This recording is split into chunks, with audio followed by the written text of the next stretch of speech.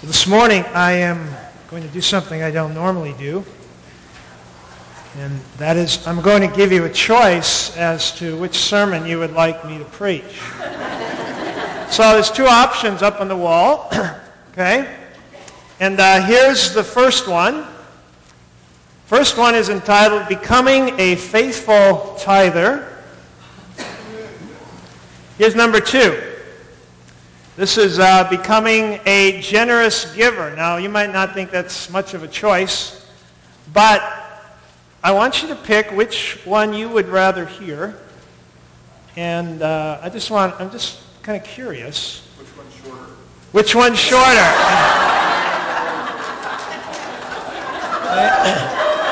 That is information that is not going out. All right, I don't want to bias here. So, how many would like to hear Becoming a Faithful Tither? Okay, 6. How many would like to hear Becoming a Generous Giver? Oh, you made my day. Because that's the notes to the one I brought. Now, I would love to know what was going through your mind when you made that pick. Those of you who chose the first one, I can think of a couple things. One is, I've been tithing all my life. I'd like to see everybody do it, because it's a great thing. Okay? That might be what some of you thought. Others maybe did that because, I'm really curious about what that means. I'm not really familiar with it, but I'd like to know. I'm guessing that most of us picked that second one, Becoming a Generous Giver, because it feels more, there's a bit of freedom in that. It sounds like maybe not some kind of have-to sermon. Maybe you pick that because you have no idea what a tither is, or a tither, or however you might pronounce that. That might be a brand new thing. So, but whatever the reason, this morning we are going to talk about becoming a generous giver. Now, how this fits is we've been looking at culture, and we started a couple weeks ago to look at this whole issue of how our culture views money. And as we know, money becomes the master. Jesus warned that money could become your master very easily. We have a culture that's very into money. And so we're looking at that. Last week we looked at the fact that God is incredibly generous. That God has an amazingly generous heart. And so this morning, the name of the message is, kind of finding a heart like God's. What does it mean for us to be generous, giving people? So, here's what we're going to do. We're going to take a look, and I'm going to kind of look at this a little bit broadly. And so, there's a couple of passages. First thing I'd like us to see is kind of the Old Testament perspective on what it means to be a giver. If you turn to the last book of the Old Testament, Malachi, this is a familiar passage for many. I'd like to read it. And you can see it up on the wall. This was, we come to the end of the Old Testament. This was, you get a perspective on what God required of his people in terms of their generosity, in terms of what they gave. Malachi 3, and here it is, beginning with verse 6. I, the Lord, do not change, so you, O descendants of Jacob, are not destroyed. Ever since the time of your forefathers, you've turned away from my decrees and have not kept them. Return to me, and I will return to you, says the Lord Almighty. But you ask, how are we to return? Will a man rob God? Yet you rob me. But you ask, how do we rob you? In tithes and offerings. And you're under a curse, the whole nation of you, because you are robbing me. Bring the whole tithe into the storehouse, that there may be food in my house. Test me in this, says the Lord Almighty. See if I don't throw open the floodgates of heaven and pour out so much blessing that you'll not have enough room for it. And I will prevent pests from devouring your crops, and the vines of your fields will not cast their fruit, says the Lord Almighty. Then all the nations will call you blessed, for yours will be a delightful land, says the Lord Almighty. So this is the Old Testament. We call this the tithe, 10%. And this was something that God required his people in the Old Testament to do. He said, if you don't do this, you're stealing from me. And you will be under a curse. All of you. And ironically, the reason you will not have enough is because you don't give enough.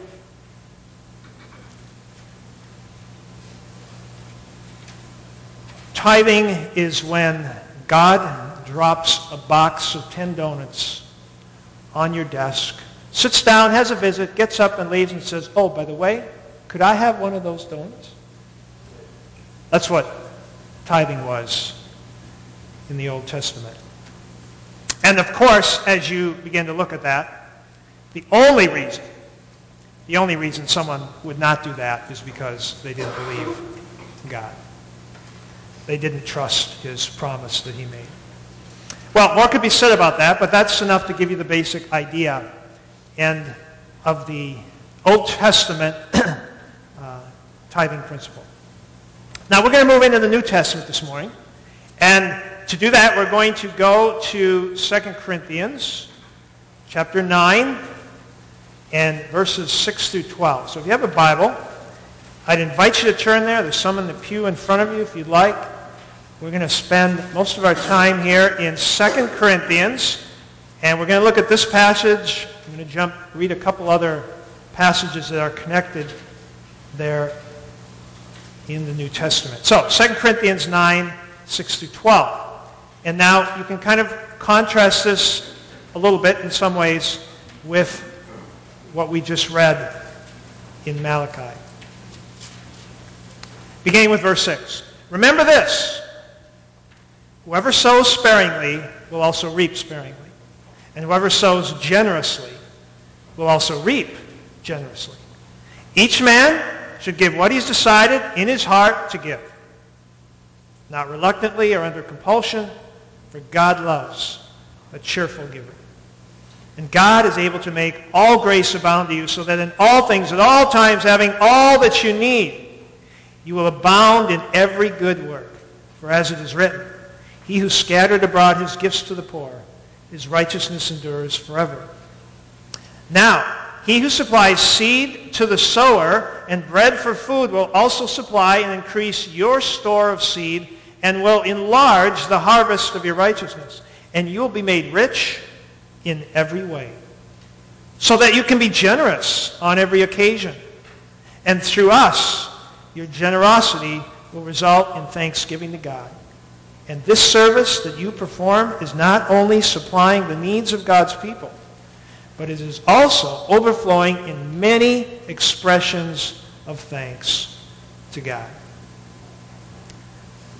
So in the New Testament, what we read here is that I'll just read one other related passage that Paul wrote in his previous letter to the Corinthians. He said, now about the collection of God's people, do what I told the Galatian churches.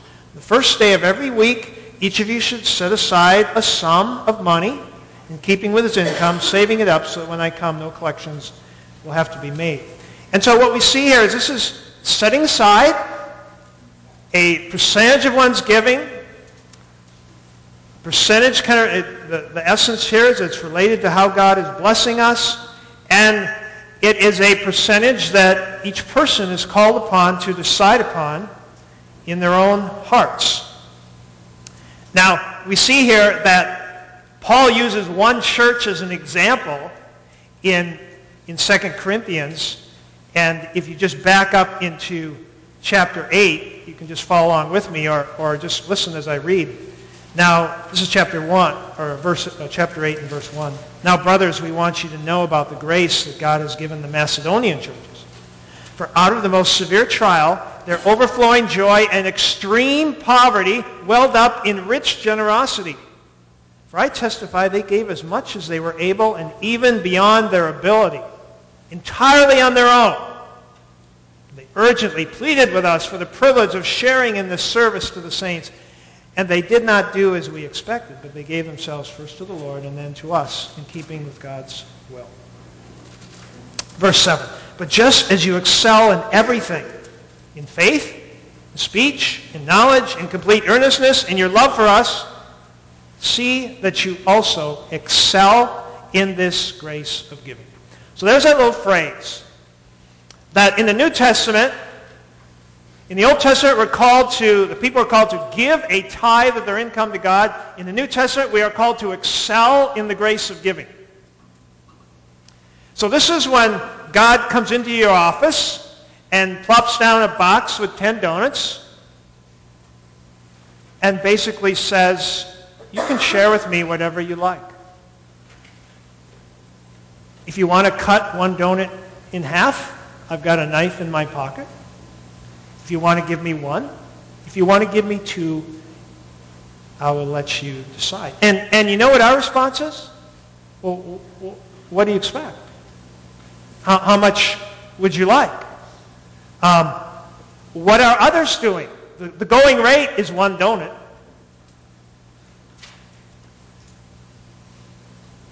And what God says is, why don't you give what you'd like to give? Why don't you give what you'd like to give? You see, here's how it works. And so he gives us this principle. He doesn't tell us what to give. He gives us a principle. He says, just remember this. When you decide what you give, remember this.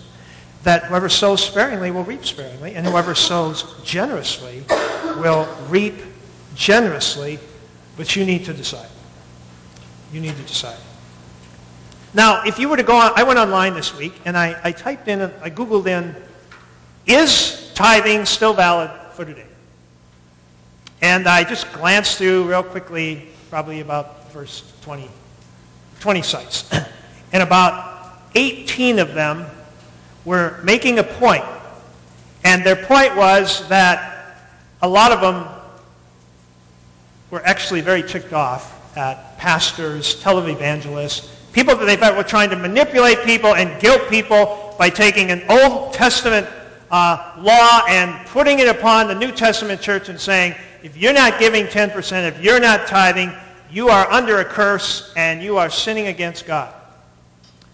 And about 85 to 90% were making that point. Well, let me tell you where I stand on that. I think they have a point. I think they have a point that if you read in the New Testament and you read the passages we read, there's no mention. I mean, it would have been a great place for the Apostle Paul to say, you need to set aside the tithe. But instead he says things like, each man should give what he's decided to give in his heart, not reluctantly under compulsion. For God loves a cheerful giver. And so, but besides a very incidental reference Jesus made to the Pharisees where he said, you tithe mint and dill, and this you should have done. But there's really opportunity for the New Testament to teach this, and it doesn't. That's just reality. And to be true to the New Testament, I think we have to face that. So on the one hand, I have to agree with those who write that, to say that, no, we're not under obligation to the tithe in the New Testament. But I think they miss the whole point because, though the law is not still in effect, the impact is. I mean, God didn't say, oh, now we're in the New Testament. You know what? That sale was last week. Okay, we were giving rebates last week, and no longer, if you decide to adopt this Old Testament principle in your life of tithing, God no longer blesses like he promised in Malachi. That was for a different era. No, I think this passage, this text we read this morning is very much affirming that God blesses those who give generously. And those who tithe of their income, God blesses. You can take Malachi and those promises of God saying, test me and see if I don't open up the heavens and bless you. And to not share that with God's people, I think, is an atrocity. I think is really sad. And so, in the Old Testament, people were called to excel in the law of giving. The law of giving. There was a law of giving. In the New Testament, we're called to excel in the grace of giving. In the grace of giving. So, and why, the switch between law and grace is, in the Old Testament, God says, this is what you have to do. Now, in the New Testament, God is saying, what do you want to do? Because this is a heart check. And I'm more interested in internal heart stuff than I am on external kinds of things. We are not under the law, but Jesus made it very clear that he did not come to abolish the law. He came to fill it up. He came to surpass it. And that is a principle that we need to keep in mind as we shift from excelling in the law of giving to excelling in the grace of giving. So, we come to God, we say, God, how much do you want? You still want 10%? God says, how much do you want to give? And that's the question that reveals our heart. Verse 7, it says, each man should give what he's decided in his heart to give, not reluctantly or under compulsion, for God loves a cheerful giver. When you begin to grasp the New Testament principle of generous giving, it becomes a joy in your life. What does that look like? I just want to show you real quickly here. Chris, just throw this up. Here's a great example of generous giving.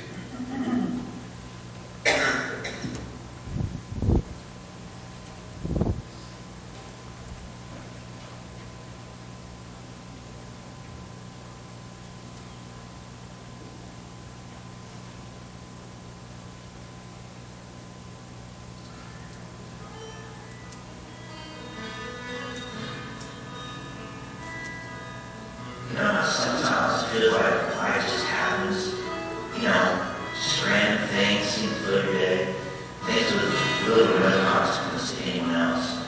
I mean, I know God's in control of my life, but I never really saw how much he was reading my story with other people's stories, and really into his story. Well, that's all changed. It's a cold day, the time you really want to have some long conversation outside with someone, especially with someone you don't really know. But that's exactly what God had in mind.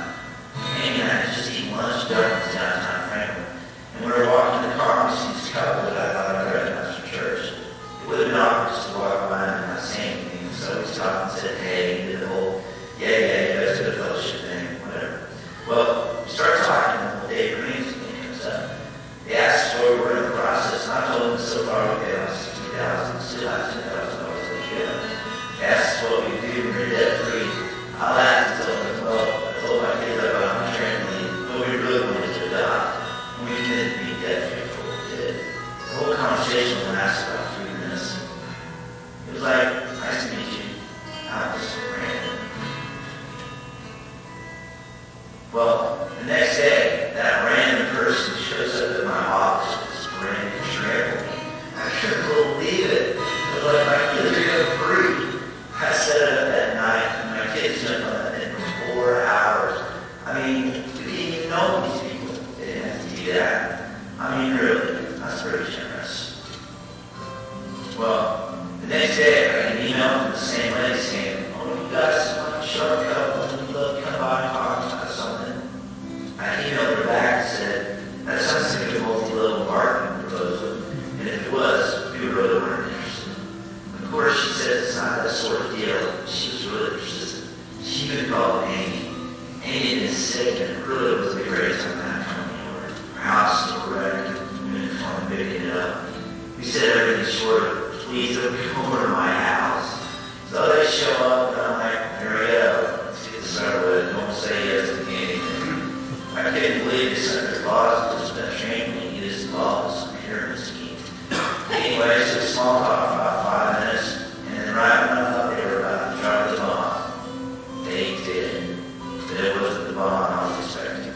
So the lady says, we told you don't need a few minutes, and I really don't know how to say this, but we want to pay off your $10,000 of your debts and you guys can adopt. She pulls out her checkbook and goes, how do you spell your guy's name? What? Are you kidding me? Are you for real? I mean, who does that? Who writes somebody a check for $10,000 because it's the people they don't even know?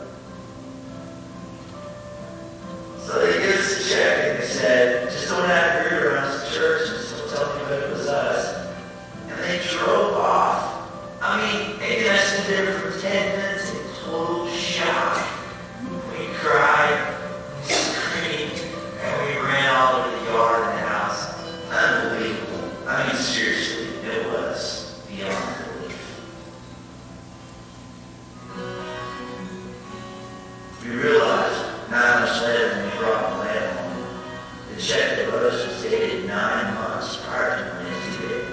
They gave us that money right out at the time my daughter was conceived. It was like God was saying, I have a baby out there for you right now. I'm not waiting around another 2 years for you to pay all that debt. We felt called to God, but we simply couldn't afford to do it on our own. We found this random couple had already adopted 4 children and felt the calling to continue to serve through adoption.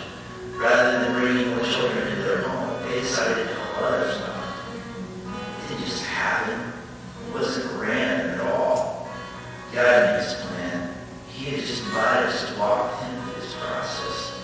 He was weaving our callings, our stories together for us to love and care for each other, to make a beautiful tapestry for his glory. Thank you, Jesus.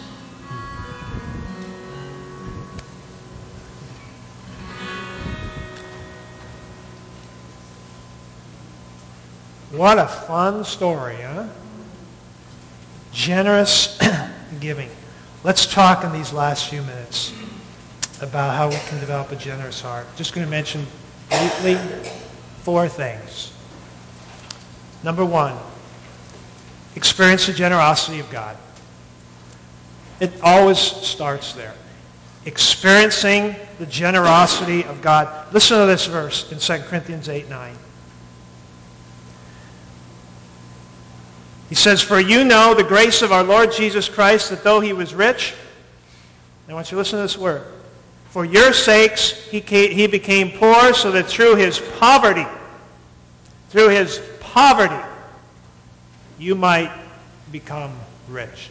Do you realize when Jesus lived here, he lived in poverty? Think about it. He owned nothing. Didn't have a home. What did Jesus have? He moved from place to place. There were, you don't hear any U-Haul stories, or he had nothing. And we really think about how Christ emptied himself so that, as the text says, we might become rich, so that you might become rich. Over the last weeks, one of the headline articles is the death of Steve Jobs, a man who started Macintosh computers. Age 30, got fired from his own company. Interesting.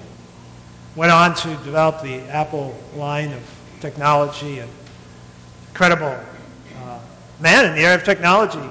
The Apple computer, iPhones, iPads, and all of that. It's interesting, though, in just a moment, he was spoken of from Steve Jobs is worth $8 billion to Steve Jobs was worth $18 billion. And that little change from is to was is a very vivid reminder.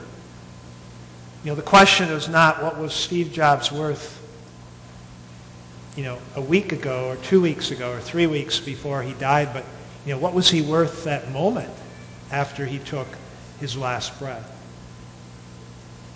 The text says that God views wealth very differently than the world. And the text says that if you are in Christ, you are rich. And you are. Because you have things that are literally priceless in your life. And the concept here, because we are rich, we are free to give. I could give away everything I have. You could give away everything you have and you would still be rich. And you see, our problem is, as we talked a few weeks ago, we kind of get caught up in this stuff, all of our stuff. And we think we need our stuff, and we have to have our stuff to be well off. And the scriptures tell us we can lose it all. You can lose everything, and you are still rich in Christ. Staggering rich. So that's the first thing, is to know God's generosity through Christ. Here's the second one. And this is always critical. Remember, it all belongs to God. We have to be continually reminded of this. It all belongs to God. When we are generous, it's about Him. It's about, if you heard that little story that went on, God was wanting to do something through those people. He had blessed the couple evidently with extra funds so that he could bless ultimately that little child that needed to be adopted. And so when we become generous, we simply become conduits through which God can spend his money the way he desires. I mean, David had a handle on this when he gave all this stuff to the temple in 2 Chronicles, and he goes, you know, guys, we're really just giving back to God what he's given to us. And so, but we need to continually be reminded because it becomes mine very quickly. Very quickly. It's like the little girl and her mother gave her 2 quarters. She said, one's for you and one is to give to God. And they were walking to church and all of a sudden she dropped a quarter and it went down the storm drain. She got the horrified look and she said, Mom, I just dropped God's quarter. Well, they're both God's quarters. It all belongs to him. And so we need to remember in verses 10 and 11, chapter 9, it says, he who supplies seed to the sower. See that verse? He that supplies seed to the sower and bread for food will also increase your store of seed and will enlarge the harvest of your righteousness, and you'll be made rich in every way. God is the one giving you the seed to sow. And so we need to be reminded it all belongs to God. Here's the third one. The third one is that you need to make giving your treasure. And this is very critical. This is very critical. And I know I'm running out of time this morning, but I just want to take a moment here because this is critical. Make giving your treasure. When I was a little kid, I grew up where tithing, 10%, was taught as a law. Okay? And when I grew up, hey, 10% of what you make belongs to God. If you don't give it to God, you're stealing from God. That's what I was taught. That's what I did. I went out. I trapped gophers. Big money job. 25 cents for a pair of feet. Every week, a good week was 5 or 6 gophers. I'd go into the local hardware store, drop a dozen pair of bloody little gopher feet on the table, and I'd get my $1.50, and that week I had to put 15 cents in the offering. We had these little offering envelopes. I remember when I got my first set, and I would look at them and go, oh man, I've got 4 for the last month I've forgotten. And I went through that as a kid. But over time, that discipline grew into a habit. And then that habit grew into a joy.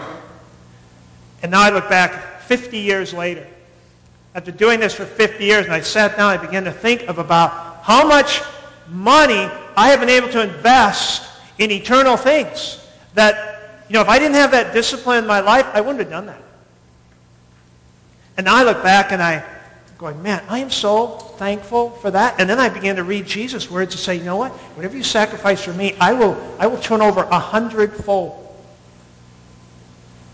Now, I don't have a lot of money. Sometimes I don't have a lot of money in my 401k. I don't even have a 401k. I don't have a lot of money for here, but I began to realize, what are we thinking when we think about retirement? I mean, I think we should be more concerned about our eternal retirement than our earthly retirement. And so this has been an opportunity for me to look back in my life. When God brings in more money, it's not a time to increase your standard of living. It's a time to increase your standard of giving. And that's what generous givers do because they love to give, because they've learned the joy of giving. And there's an amazing joy there. You have to decide. You have to be thinking. However, in the beginning especially, it's really tough because you begin to realize that if you give this, that money you're giving represents stuff. It represents stuff that we have to give up. Here's the last step. And by the way, before I say that, here's what happens. Wherever your treasure is, that's where your heart is. So if you make giving your treasure, up front it may be kind of hard. It may take just sheer discipline. But you know what you'll discover? Pretty soon your heart will be to give. Very important principle Jesus gave. And then finally, just step out in faith. Just step out in faith. I challenge you, take the next 60 days and just get up every day and say, God, I want to be I want to be generous today. I'm going to be generous with my church. I'm going to be generous with people I meet. I'm going to be generous with the gal or whoever it is that cuts your hair. I'm going to seek to make generosity a treasure in my life.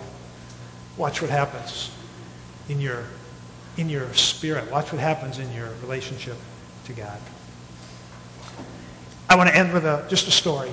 And, the great thing is that anybody can be generous. Eddie Ogan is a grandmother in Colville, Washington. She writes this in a denominational letter. She's thinking back to 1946. She was 14 years old. She had 2 sisters and a newly widowed mom. And right before the Easter, the pastor announced that they were going to take up a collection. They wanted people to sacrifice so they could give some money they were going to find a poor family in the church. And so these kids, she writes, they were so excited. And they decided on the way home that they were going to buy 50 pounds of potatoes and they're going to live off that for a month. And they'd save $20. And then they were going to turn off their lights at night and save a little bit on the electric bill. And they got odd jobs and babysitting jobs and all kinds of things. And after 30 days, they went in, took all their change in, and they walked out with 3 crisp $20 bills and a $10 bill, $70 that they had saved. Well, they went to church that Sunday, and they were so excited, and the offering plate came around, and the mom put in the 10, and each of the kids put in a crisp $20 bill. And on the way home, she writes in the article, she said, we just sang all the way home. Got to the house, and Mom celebrated by buying a dozen eggs, and we had eggs and fried potatoes. And then there was a knock at the door. The pastor came in and visited, dropped off an envelope. And all of a sudden they realized they were the poor family in the church. And in the envelope was a crisp $20 bill, or 3 $20 bills, a crisp $10 bill, and 17 $1 bills. She writes in the article, she says, we didn't talk, we just sat and stared at the floor. We had gone from feeling like millionaires to feeling poor. What did poor people do with money? We didn't know. We never known we were poor. Well, the next week there was a missionary speaker came to church, and he talked about people who didn't have a roof on their house, and it cost $100 to put a roof on the house. And as they were sitting there talking, all of a sudden they began to look at each other down the line in the pew, and they all knew what they wanted to do. And at the end of the service, they passed the plate, and Mom took the envelope out, put it in the offering. She writes, we looked at each other and smiled for the first time in a week. Mom reached into her purse and pulled out the envelope, passed it on to Darlene. Darlene gave it to me, and I handed it to my sister. When the offering was counted, the minister announced that it was a little over $100. The missionary was so excited he hadn't expected such a large offering from our small church, and he said, you must have some rich people in this church. Suddenly it struck us. We'd given $87 of that little over 100. We were the rich family in the church. Hadn't the missionary said so? And from that day on, I have never been poor again. What a great story. Our wealth is not measured by what we have. Our wealth is measured by our generosity. Father, we thank you this morning for this challenge to get out from living by the law and to fulfill that law in our lives through your invitation to us to become generous givers. Father, sometimes we struggle with this because we struggle with the things of this world. It's hard to let go. We struggle with this because it's hard to trust you. But Father, we need to remember what you have told us, the principle upon which we need to base our generosity, and that is that we reap what we sow. Father, that you generously multiply the gifts that we give, and that the promise remains that as we share so generously around us, that you provide every need that we have in our lives. Father, give us faith to trust you in this day. And Lord, teach us how to excel. Teach us how to excel in this grace of giving. Father, as we receive our offering today, Lord, a very practical application. I thank you for those that give regularly. Father, I pray that you would just really show us in our hearts what it means to be a generous giver.